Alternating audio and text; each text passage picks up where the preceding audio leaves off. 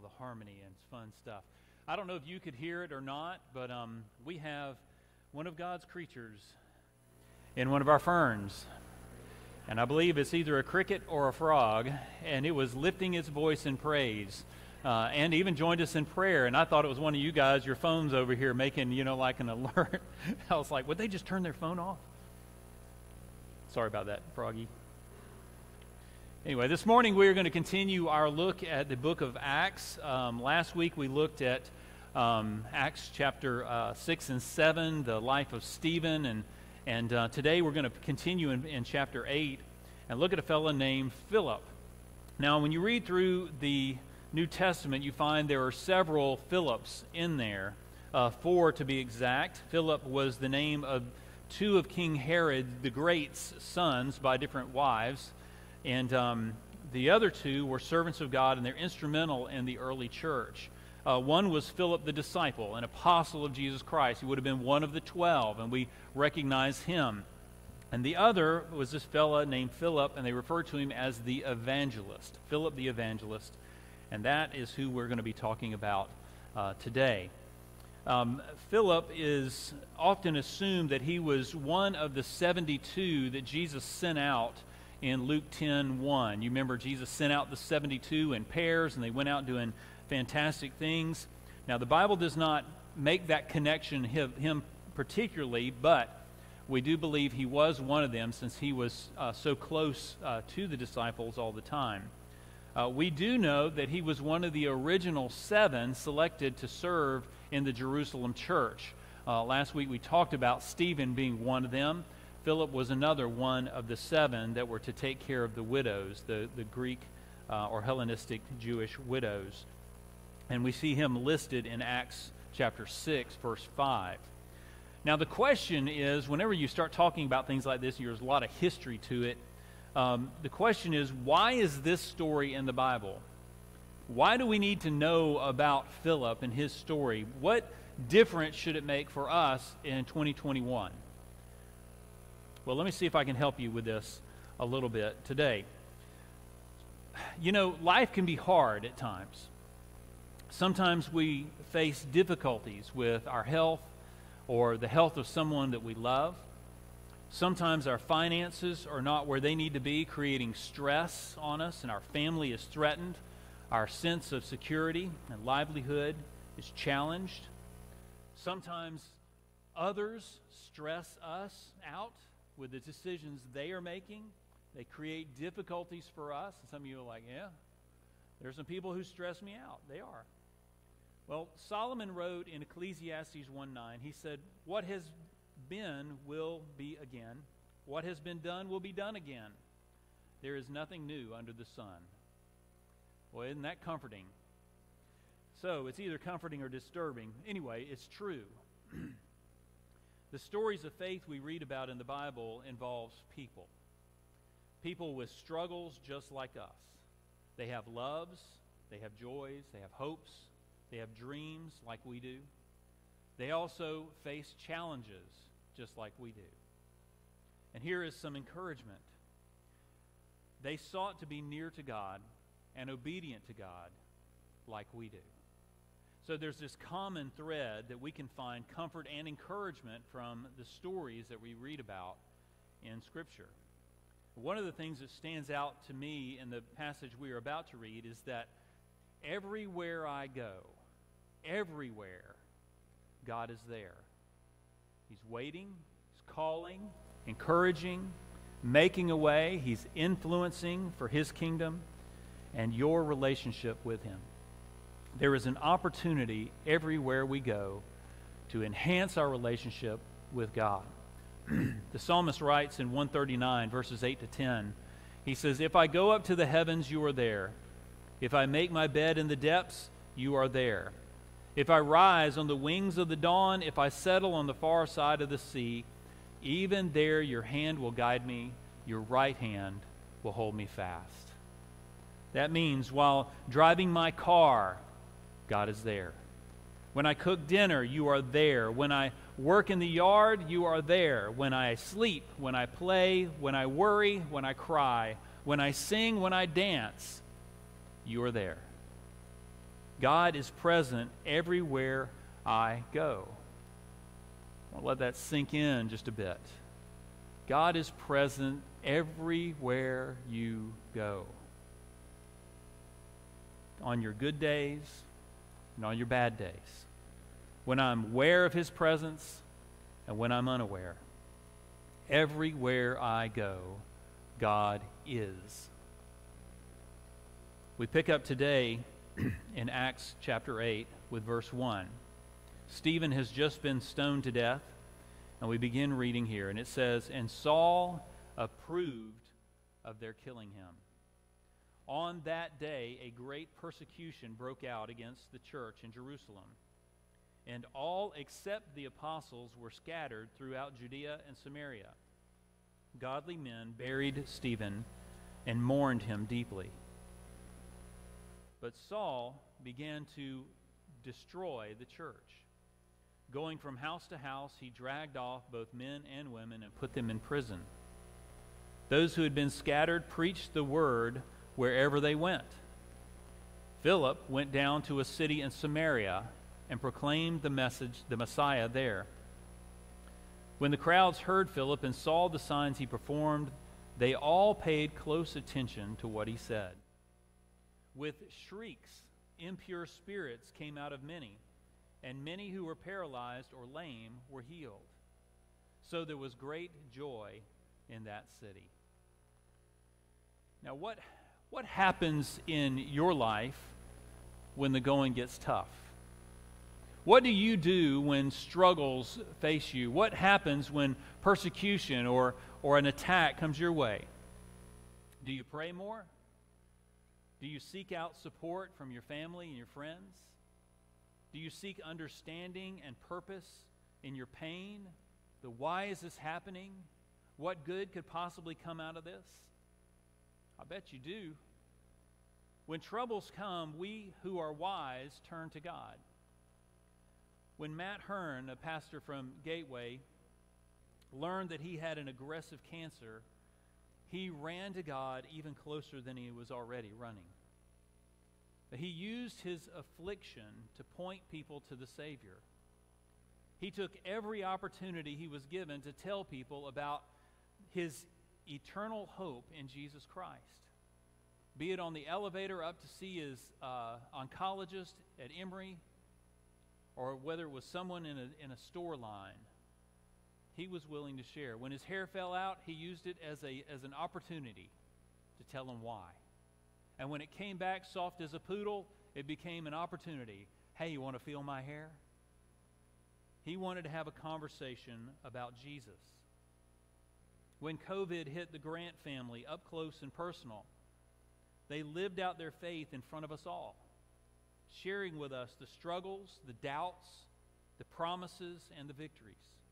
And we all jumped on board, and we rode their faith train with them to the end.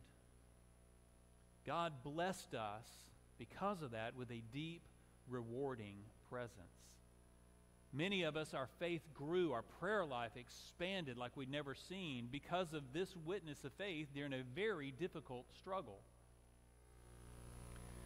Philip and those first Christians were thrown into the fire of persecution.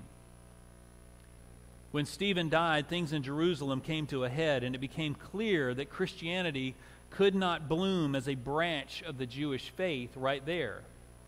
They were plants from the same stock, but they were different plants. The Christians, except for the apostles, those 12, were driven out of Jerusalem, and they were scattered abroad. Now, nobody likes to be run off. Nobody wants to be uprooted. This scattering was something that people would not have chosen for themselves. No one likes to be dispossessed or evicted. And at the time, this had to have looked like pure disaster to them. And yet it was that very disaster that was to lead to the dispersal of the good news about Jesus. The Christians fled to the coastal towns and ultimately all the way to Rome. Why? Why did they go that direction? Well, if there's one thing the Jewish leaders liked less than those early Christians, it was the Samaritans. And they didn't want to go and follow them there. The second reason they fled to Samaria is because Samaria was open to the gospel. You may remember Jesus went there and he said, we must go through Samaria. And they were saying, why? And he's like, because there's work to do there. And then he went there and he had his encounter with the woman at the well. And later the whole town turned out because they were eager to hear about the Messiah and the message of salvation. Folks, opposition, persecution, troubles often lead to great opportunity for the kingdom of God. When you are sick, others who are also sick will listen to your witness. When you are struggling, others who are struggling will listen to your witness of hope. And when persecution hit Jerusalem, the scattering Christians looked like a bursting of a seed pod, scattering the truth of Jesus everywhere they went. So often it happens in history that the faith of Jesus moves forward by steps that seem to us to be steps toward destruction and defeat. The most painful events in a person's life may be the means for releasing unknown talents and powers in them. The historian and theologian Tertullian said these words. He said, "Kill us, torture us, condemn us, grind us to dust. The more you mow us down, the more we grow. For the seed of the church is the blood of Christians. Every single drop of our blood springs up, some 30, some 60, and in some 100-fold." Once they were scattered abroad, they faced the dangers of a homeless people, but they carried with them the seed of a new life that was meant for the whole world. We carry that same seed. Once they were scattered, they preached the word wherever they went. In other words, they used their extremity as an opportunity. If they could not preach Christ in Jerusalem, they would preach him in some other place. The main thing was to tell the world about Jesus. What is the source of your hope? This is where we need to check into this story right here. Can I say I will live for Jesus everywhere I go? Can I say that I will follow and be faithful to telling others about Jesus through my words and my deeds? Regardless of my circumstances in life, whatever is happening, whatever I may be going through, will I still be faithful to share Christ wherever I go with anyone I have the opportunity to? Am I willing to want, above all things, to do God's will, whether I am sick or well, rich or poor, happy or sad? Am I willing to be a part? God's kingdom is coming. The question is, will you be active in bringing it in, or will you be standing on the sidelines, watching? Philip's witness was so powerful that many came to faith in Jesus because of it. One person happened to be Simon the magician, or Simon the sorcerer. You read about him in verses 9 through 25 of Acts chapter 8. He was someone that was very well known. He was quite a good magician. But he desperately wanted this Jesus. He desperately wanted the power of the Holy Spirit in his life like he saw in Philip's life. But what really sets Philip apart in the pages of history is his humility and service to the kingdom of God. He didn't do anything for notoriety's sake like Simon was wanting. He wanted to be faithful to God and follow his promptings. And so he did. Look with me at Acts 8, beginning in verse 26 and following. Now an angel of the Lord said to Philip, "Go south to the road, the desert road that goes down from Jerusalem to Gaza." So he started out, and on his way he met an Ethiopian eunuch, an important official in charge of all the treasury of the Kandake, which means Queen of the Ethiopians.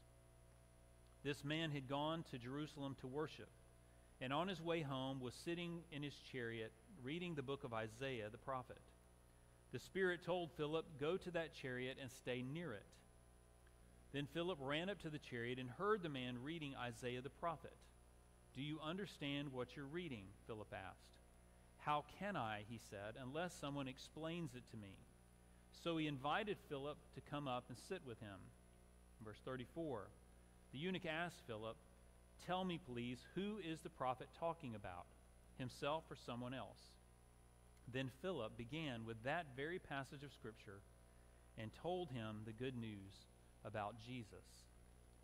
Now, you see what happens in this story? Philip is allowing himself to be led by the Spirit of God to a place that few were willing to go. No lights, no fame, no big crowds, no money, no glory, only a soul searching for God. And this soul was an unusual sort, royalty, if you will, not one you might approach easily or even find access to. But Philip had a purpose: to follow God and to look for opportunity to tell somebody about Jesus.